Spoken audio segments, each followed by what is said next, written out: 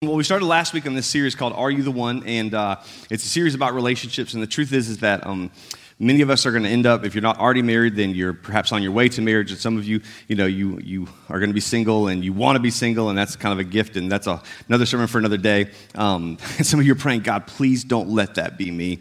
And when we talk about relationships in general, and I love it because there's a number of different reactions, and the reactions are indicative of kind of where we stand. And the reaction of, awesome, I can't wait to talk about it more, let's consume more content. And we said last week, the problem with that is that you're just thirsty at that point, right? Like, you're like, yes, I love to learn about it. It's like, that's a little eager beaver of you, okay?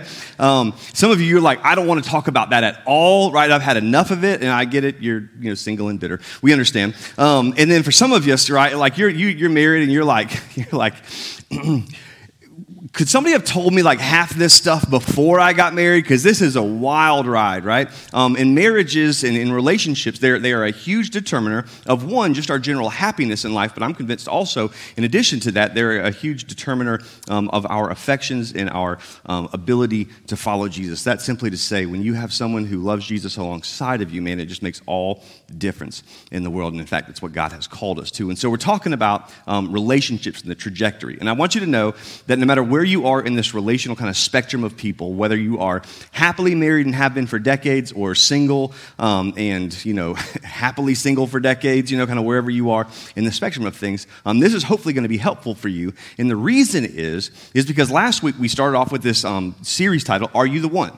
Are you the one? And the assumption behind that is I'm asking the question, or you're asking the question, looking for someone else, saying, are you the one? Are you the one? But here's what we know. In relationships, you can't control the other person. You can't control the other person. You can't control what they do. You can't control what they say. You just simply can't control the other person. So the question isn't, are you the one, as in, are you the one I'm looking for? The question is, are you the one that they're looking for?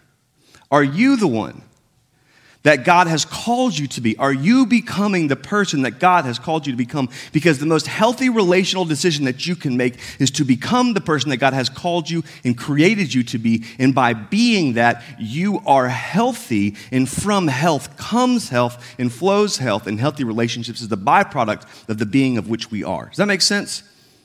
Some of you are like, man, it's 9:15. I wasn't ready to go there yet. That's fine. Okay, we're going to get there. Trust me.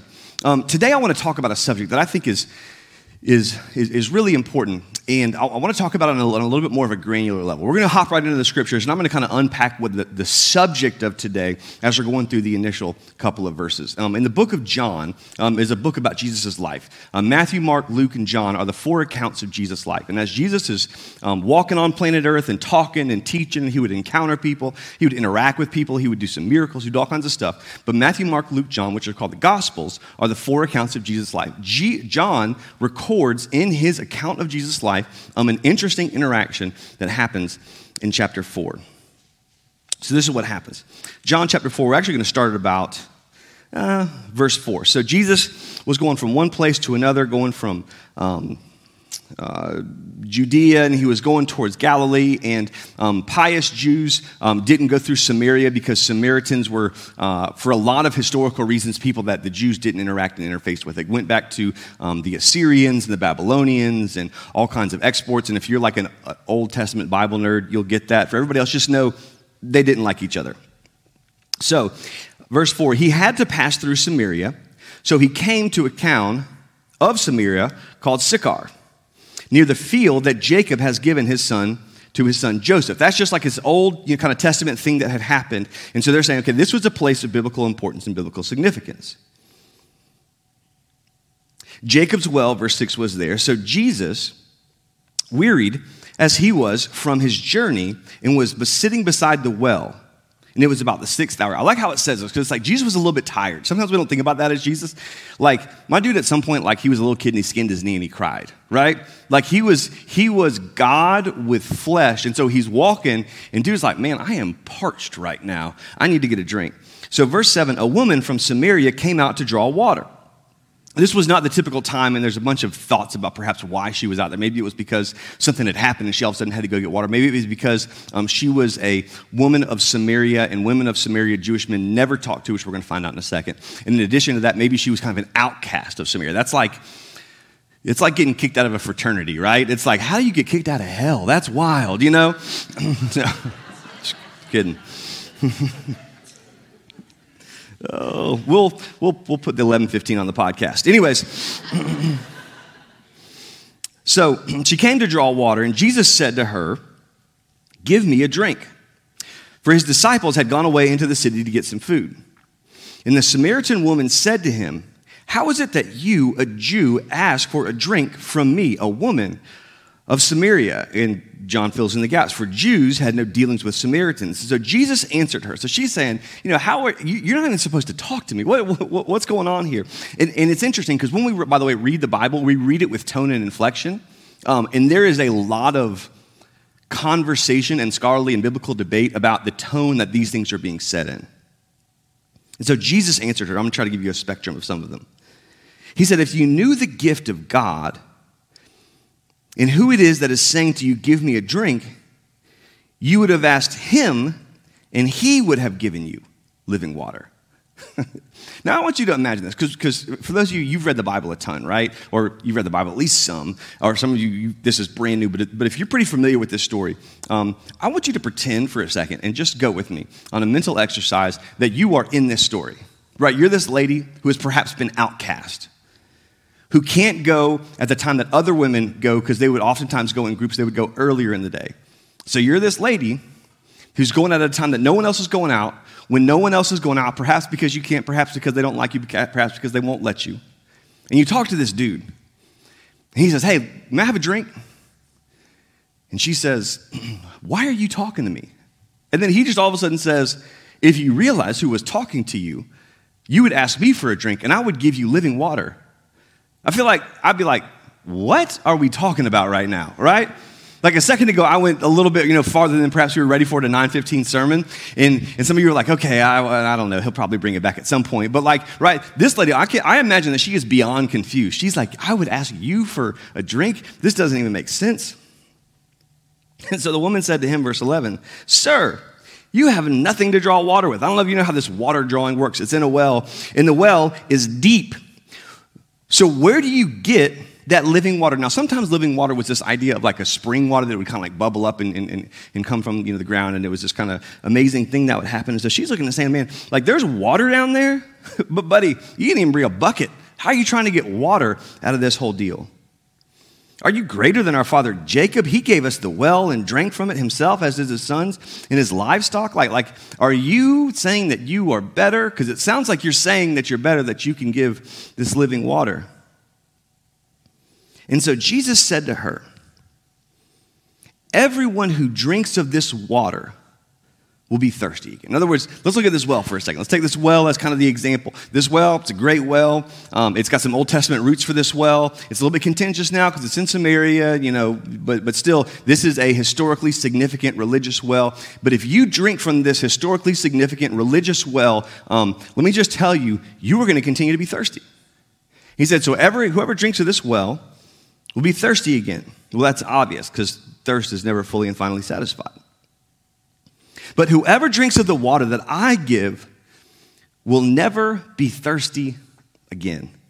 He says the water that I'll give will become in him a spring of water welling up to eternal life.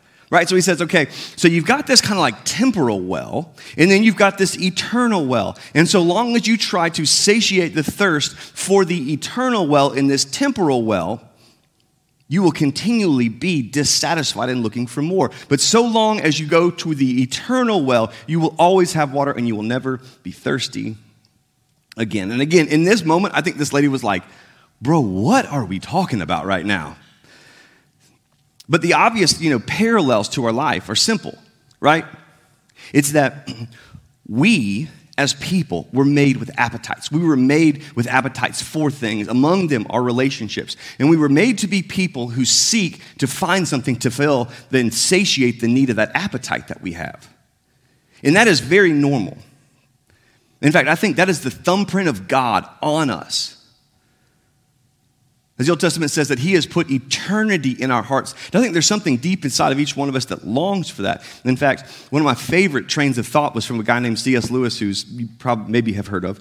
And C.S. Lewis basically put the train of thought that said this, that every desire, every appetite that we have has something to meet that appetite, has something to satiate that need. So you look at a baby and it cries for milk, it's got mama. You look at the person and they're looking for water, they've got water. You've got somebody who's looking for food, they've got food, lungs, air. But he says, if we find something of which we cannot find the satisfaction of our needs, perhaps we will find that that need was never meant to be satisfied on this planet or by anything around this planet.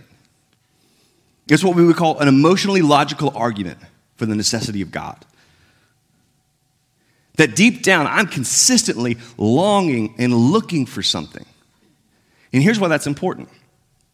Because I believe that the primary place that we look for something to fit God or something to fit that hole or that place or that need that we have is in the context of relationships. That's the primary thing that we can look at because relationships make us feel safe.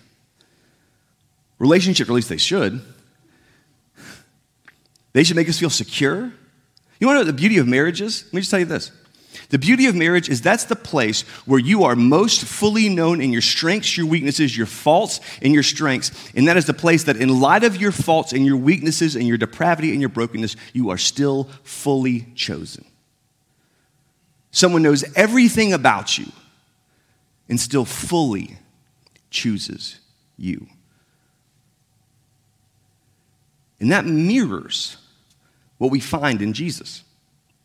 That God who knows everything, knows our strengths, knows our weaknesses, knows our thoughts, knows the things that we don't want anybody else to know, knows the things that we've done that we wish that no one else on planet Earth will ever find out. Like he knows all that stuff, saw all that stuff, and still chose us, loved us, sent his son to die for us, that because of our rebellion, our sinfulness has created a gap and a chasm between us and God of which we cannot bridge the gap. And so God said, I will, and his name is Jesus. And so the question that we're going to wrestle with right now is this simple idea of, are you satisfied in Jesus? Are you content in Jesus? Is Jesus not just a sense of like, oh, I'm satisfied, but like this well that springs up inside of you? And it's interesting because when we say that, and I was thinking about this week because I was thinking, man, this is, I'm conscious and conscientious of our audience. And I'm thinking, the problem with this question, to be fair, in the context of relationships, is almost every time someone asks this question, it's aimed at people who are single, right? It's aimed at people and say, okay, but is Jesus enough for you? Or you're dating, is Jesus enough for you? You're like waiting for him to pull the trigger and it's been like 17 years and he still hadn't pulled the trigger. And it's just like, someone gets up and they say, but is Jesus enough for you? Or you're in a marriage that's really difficult and somebody just looks at you with a smile and they say, you should be satisfied in Jesus. And they look, maybe you get them to say, brother, and you're like, I want to punch you in the throat. Brother, right? Because there's sometimes this sense of dissatisfaction. And so someone will say, okay, well, you are dissatisfied, and so you should find satisfaction in Jesus. What's interesting, what I find to be fascinating about that is we would do that in almost no other context. In the Bible, the warning against worldly wealth is not to the poor. It's to the rich. So why in a relational context would we aim the question of satisfaction in Jesus at the relational people who want more instead of at the people who have a lot? Because some of you are happily married, and that is the chief competitor for satisfaction in Jesus. Because the truth is the things that you would feel in God are the things that you feel from your spouse. It's the comfort, it's the satisfaction, it's the security, it's all these things. And do I think it's relevant towards everybody who's single, who's dating, who is engaged, who's married and, not wishing they weren't married or married and like, oh my gosh, what have I got myself into? And married and like, this is pretty cool. And married and like, this is amazing, right? Like, this is for everybody because all of us have this central tendency to say, I am looking for satisfaction in things other than Jesus, of which I will continually look to and look for in life. And this is why for some of us, you're a serial dater, and so you just, by that I don't mean like you date. Anyways, that's a dad joke. I was thinking. Anyways, I had a T-shirt idea. I was like serial dater, and they're just like eating different bowls of cereal. Anyways, it's true of that you continually looking for someone to make you feel like, man, you are valuable, you are worthy, you are beautiful, you are special, you are talented, you are gifted, you're incredible.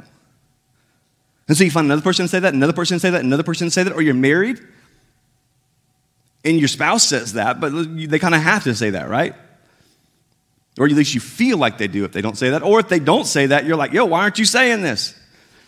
And so we go and we try to find it in other things and other people. And for some people, it's the person in the cubicle next to us. And for some of it's just, I'm just looking to satiate that need, that gap, that hole in my life in accomplishments and productivity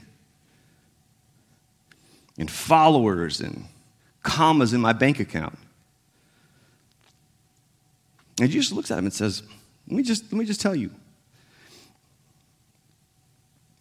Satisfaction in Jesus doesn't eliminate the appetite, but it eliminates the need for that appetite to be satiated because I am satisfied in Jesus. And I was thinking about this, and as I was praying, and I was just thinking, okay, God, like that is 100% true, right? Like we should be satisfied in Jesus. We should be satisfied in Jesus. We should be satisfied in Jesus. But here was the thing that I was like, man, this is the question that I'm really dying to get to today. It's how. We all know that we ought. We all know that we should. We all know that ultimately true satisfaction comes from Jesus. However, for many of us who live a Christian life, who look to God, who want full and final satisfaction from God, who look and say, we're not going to replace this temporal, and make it ultimate in terms of relational equity. What we're going to do is we're going to put Jesus at the center, but it seems like there's still this desire inside of me to not fully be satisfied, content in this well springing up.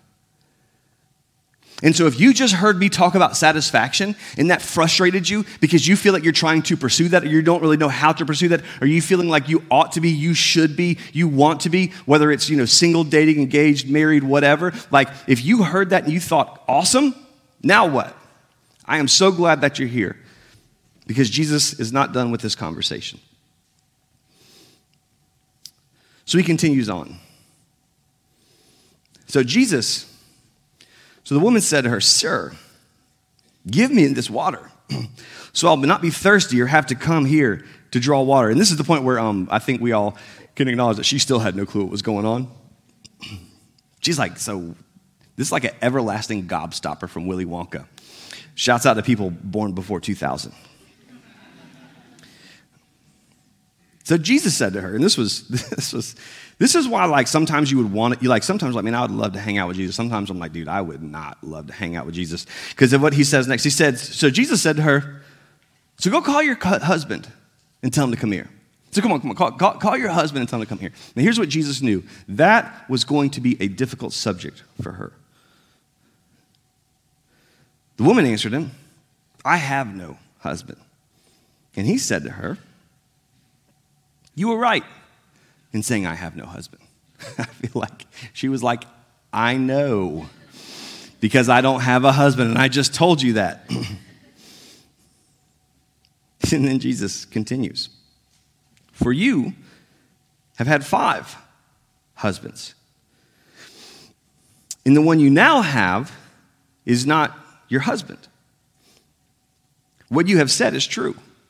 She's like, okay, so I said part of that. I didn't say all of that. Like, I know all of that is true, but that's really not what I offered up, Jesus, because I don't really want to go there, right? And what's interesting is, like, when we get to that part, it gets a little bit tense in the room, right?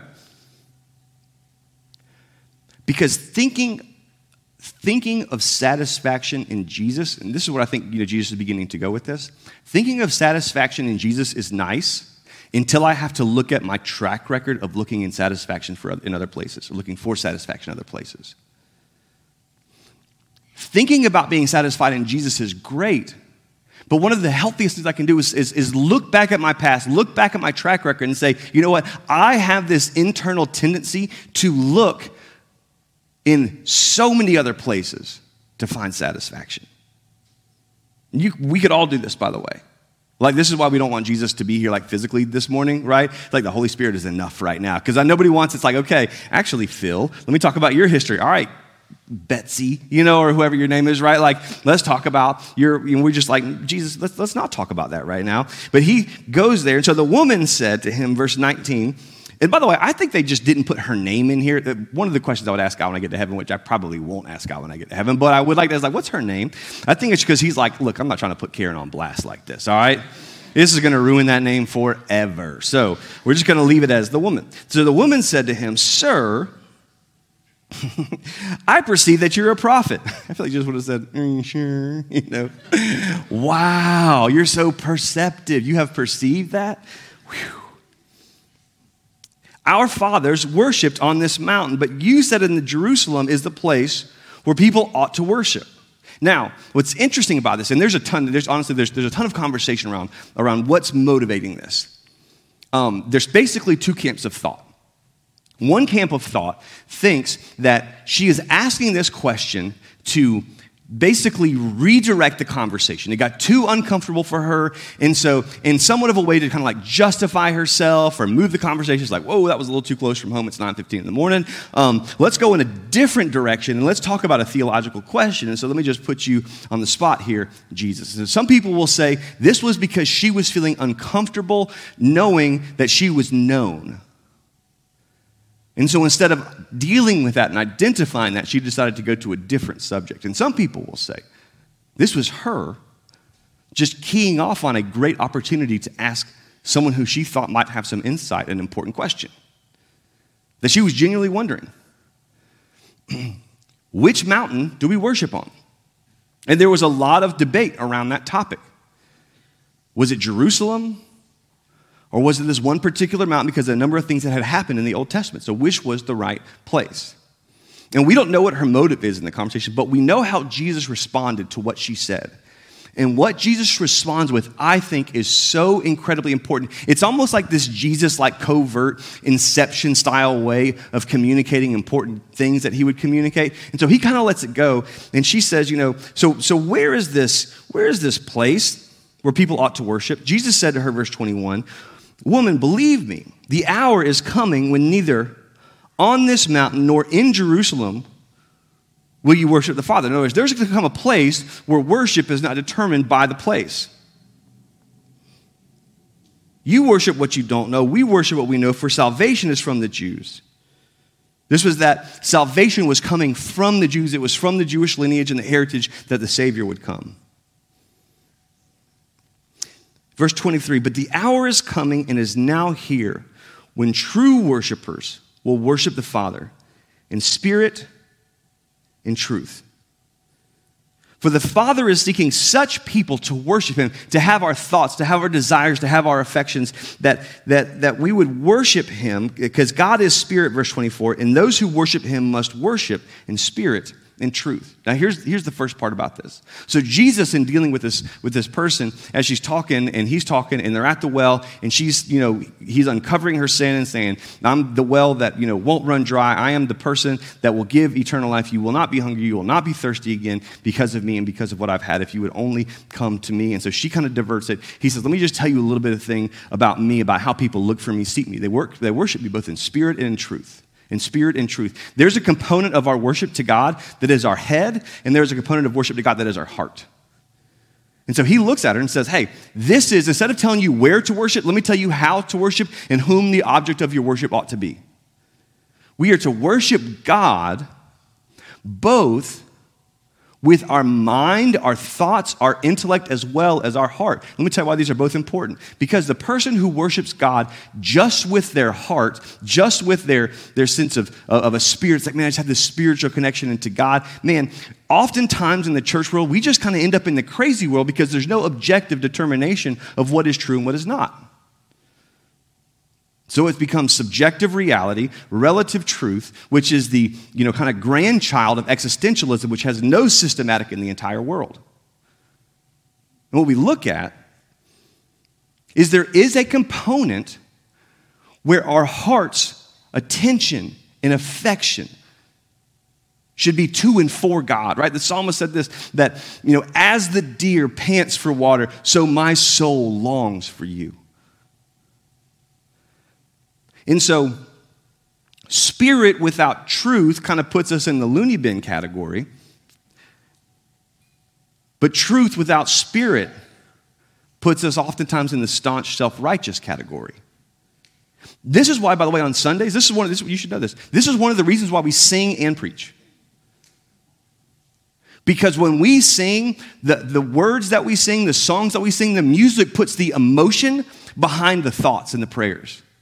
It's like, you ever watched a movie that had no soundtrack to it? I haven't, because that's boring, right? Like, it tells you what to think. My kids were watching terrible, stuff. They're not watching terrible stuff. It's just, it's kid stuff, and it's terrible by nature, right? And there's like this laugh track behind it. And it's funny because we were, watching some ridiculousness. I don't even know what it was. There's 75,000 apps that have kids shows on them and stuff like that. You can judge my parenting later. But we're watching this one particular show this week, and there's this laugh track behind it. I'm like, why? Like, laugh tracks are the most weird thing on planet Earth. But I'm realizing, it's because what they're saying isn't actually funny, so they're telling us laugh, right? It informs the attitude behind the content. And so when we worship together, we sing and we learn. Our spirit cries out to God, and God's word cries out to compel us and to convict us. Here's why this is important.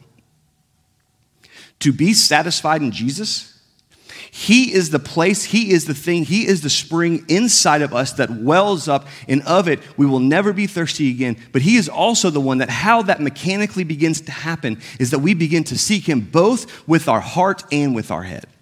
We seek Him both in spirit, looking to say, God, I am pouring out my soul. For me, on the emotive level, how that works for me just in personal quiet time is prayer. It's prayer. It's the time where I'm just talking to God and I'm just full face to face talking and saying, God, this is what's happening. This is what's going on. God, you are incredible. God, your will be done. That's difficult for me to say. So I worship Him in spirit, but I also worship Him in truth, wanting to know more, be more, or understand more about Jesus. So you want to know how to be satisfied in Jesus? The first two steps is this. Do a self-analysis. Do you worship God more in spirit, in truth, or neither? In identifying which one, because most of us are going to trend towards one or the other, identifying where I trend towards gives me information for how I am to become more satisfied in that area. My experience is this. The area I trend away from, there's a reason I trend away from that area. And that's the place that God's trying to grab me.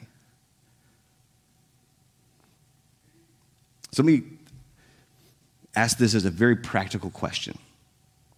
A very practical question towards your satisfaction in Jesus. This is married. This is not married. This is dating, not dating. This is a question about not who are you dating. It's a question about who are you becoming. How is your time in the Word? And how is your time in prayer? I don't mean that to cast guilt and shame. I'm just asking honestly. Like, how is your time in those two things? Because my guess is we could all collectively find our heart's attention and affection and where we're finding satisfaction in a direct proportion to how we're doing in our time in the Word and in prayer. So he says, true worshipers seek me in spirit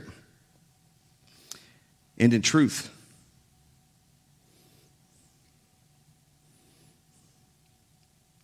The woman said to him, verse 25, I know that the Messiah is coming, he who is called Christ. When he comes, he'll tell us all these things. Jesus says, okay, let me just be clear. I who speak to you am he.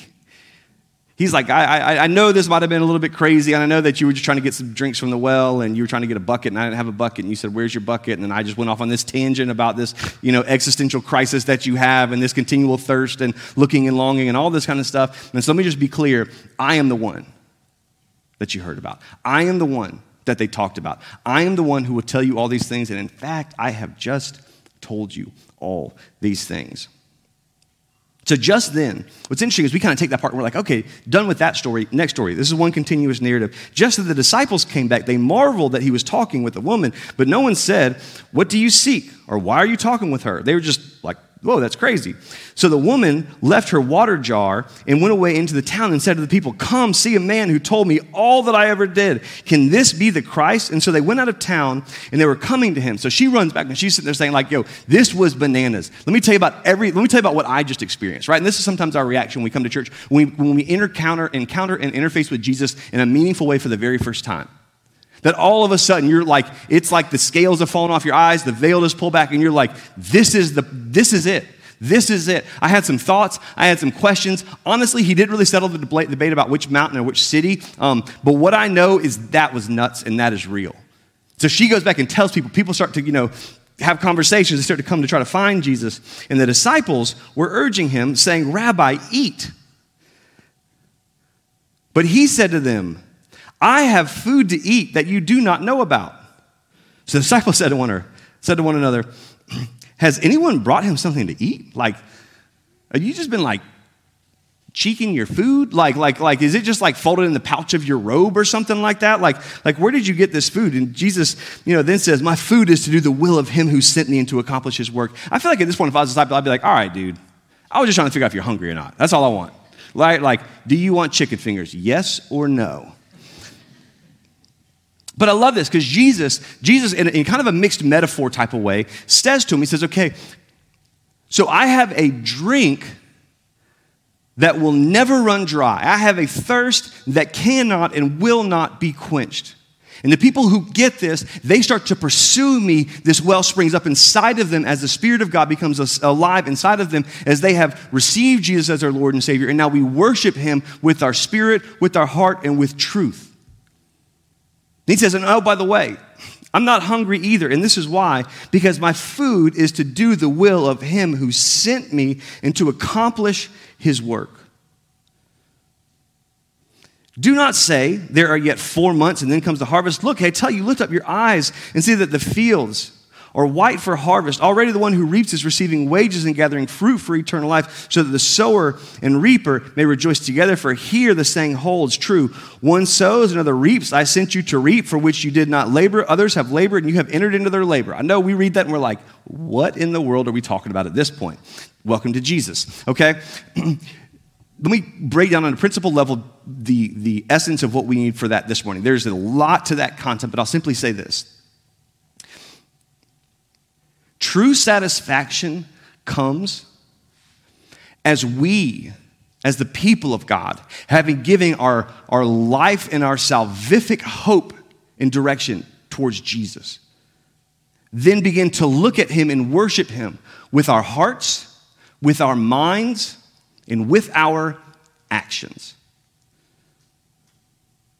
We find true satisfaction in this because this is, in fact, what God has created us for and to do. In other words, I'd say this, that for many of us, we know Jesus because we spend some time in prayer. We know Jesus maybe because we spend some time in Word. But then our lives, we just go out and live normal, right? There's not this sense of mission. There's not this sense of calling. There's not this sense of what Paul would write in Philippians 2:3, where he looks at the church at Philippi and he says, hey, I want you to know this, that each of us should not look to our own interest, but to the interest of others. In fact, you should do nothing out of selfish ambition and vain conceit, but in humility consider everyone else better than yourselves. We should look to what Jesus said when Jesus said, man, the way to the top is through the bottom, that if anybody wants to be great among you, you must make yourself the least and serve. For the Son of Man did not come to be served, but to serve and to give his life as a ransom for many. And so here's the question I have to ask this. Is your life patterned after a life of service and love for other people so that they will know Jesus? Here's what I found. People whose hearts are for Jesus, whose minds are for Jesus, and whose love for Jesus overflows in a service and a deference to other people and how they love and serve other people, those are people who are satisfied. Those are people who, though they don't have everything right internally, are not operating from a place of deficiency. Those are the people, the few people, who are worshiping in spirit and truth, and whose food is to do the will of our Father. This, by the way,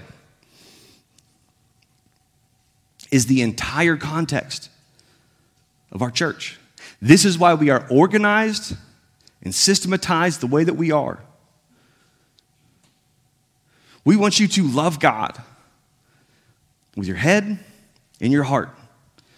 We want to be madly in love with Jesus, and at the same time, we want his Spirit inside of us to overflow in a way that we just dive into knowing more about him, and in the middle of that, we just empty our lives for the sake of the gospel and for the sake of other people. And I know for some of you, you're like, man, I thought we were talking about relationships. This is it. Because again, if you are this way, you don't have to become this way in marriage. Let me just ask you this. Can you imagine being married to somebody like that? Can you imagine being married to somebody like that? I mean, being married to somebody who, man, like their heart, they're like, man, I just love the Lord. And they just spend time in his word, right? And in the middle of all that, like they know God, mentally, they worship him in truth. They worship him with their hearts. And at the same time, like every room they walk into, it's about loving and serving the person in the room. If you aren't satisfied in Jesus through those avenues in your singleness, you will not be in marriage. And if you are not that in marriage, you will not find that anywhere else. Because it's through Jesus alone. So the take home of this whole message is I want all of us to be satisfied. I want all of us to look to Jesus and not look to every other thing on this planet that says, do this, you'll be happy. Do this, you'll be satisfied. Do this, you'll have joy. Do this, you'll have peace. Do this, you'll find meaning. Do this, you'll find purpose. Do this and fully actualize the individuality of yourself and you will find life. Jesus says, I'm telling you, that is not life. And many of us, honestly, the reason that we're here today is not because we actually believe in Jesus yet. We have just experienced so many other things that we're willing to give anything a shot because you have tried all of the other wells in life and you're here and you're like, yo, I don't know if this is it, but I got a lot of scars to show for all the other wells I tried, and this one seems to have some hope to it. I'm so glad that you're here. I want you to know that we live in a world that patterns the world around the pursuit of legitimately everything else to try to make us happy and satisfied. But there is one whom we look to. There is one whom we look to who saw this, knew this, said this, and in a beautiful way did this for us. The night before Jesus died, he got his closest followers together. And he said, this is my body, which is going to be broken for you. This is my blood, which is going to be shed for you, poured out for you, for the sins of many. There's a new covenant, or a new relationship, a new establishment. Then he went and he prayed for a while. And as he prayed, it said, man, he was praying. There was such this sense of stress and anxiety that he actually started to sweat blood.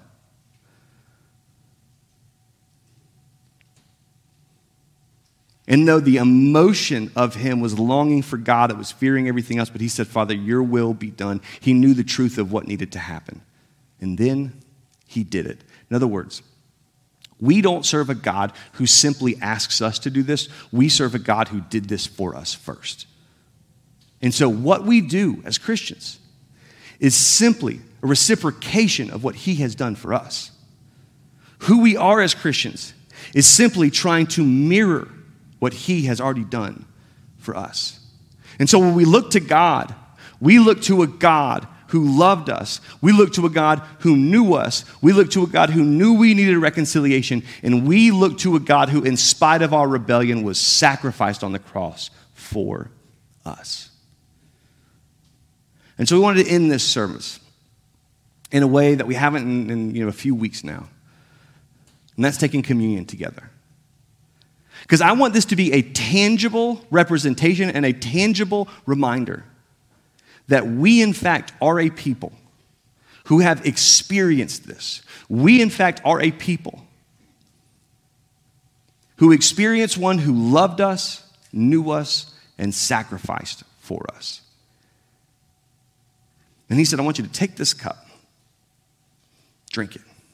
remember me. Take this bread, eat it, and remember me. This is my body and this is my blood, which are broken and shed for you. So do this in remembrance of me. And let me say this. Band's going to come up. They're going to play one more song. We have in the seats below you is a little cup. And here's going to be the invitation with communion. This is simply a remembrance that this is the well inside of us. If you're in here and you're on the fence about Christianity, on the fence about Jesus, we would invite you to think about it, consider it, but to not participate in communion. And the only reason is because this is one of the sacraments that basically says, Jesus, if you would do this for me, I'm in, I'll do this back for you. I do this as a response and a reflection to you. And we wouldn't ask you to do that if that's not something that you actually do and believe, right? We wouldn't say, oh, it's your first time? Here, get baptized, right? Unless you want to, unless you're ready for that. So as we take communion, the invitation is for anybody and everybody. And perhaps for you, you've been on the fence, and today is your day that you realize, man, I have sought satisfaction in everything and everywhere else, and I know that I need to find it in Jesus. I know that Jesus is the truth, I know that Jesus is the life, and I've been trying to debate with Jesus, well, which mountain? What about evil? What about these things? What about the people? What about, okay, good questions. But if you've encountered Jesus, he changes your life radically. Then perhaps today for you is the day that you place your faith, your hope, your trust in Jesus as Lord. And if you're here and you're seeking satisfaction in another place, let this be a place to center us, to remind us that we are to seek him in spirit, in truth, and in action. With our heads, with our hearts, and with our lives. Let's pray together. God, I ask that you would turn us and to create in us this spirit and this well of living water that does not and will not run dry. Pray for every woman and man in this room who has been seeking satisfaction in every other well, that today you would call them to the well that springs up, never leaves us thirsty, and overflows into eternal life. That today they would make you their Lord and their Savior. I pray for everyone in here, regardless of where they are in their relational status, who knows you, who follows you, whose life is patterned after you, that we would be a people who seek satisfaction in you, that you would be most glorified in us as we are most satisfied in you, and our satisfaction in you would come simply through knowing you with our head, loving you with our heart, and following you with our actions and with our lives. And I pray today it would be a centering as we take this cup and take this bread, and as the band is playing, as we feel like we are ready and we're prepared to say, Jesus, you are the well. I want satisfaction from you and you alone. And I might continue to have appetites on this planet. I might continue to have things I long for on this planet, but I know that you are the only thing and the only one who satisfies, Jesus. Thank you for dying on the cross for me. And God, I pray that you would make us into a people who love you, who worship you in spirit, in truth, and in action. That we would find satisfaction in you and you alone. It's in your name we pray, Jesus. Amen.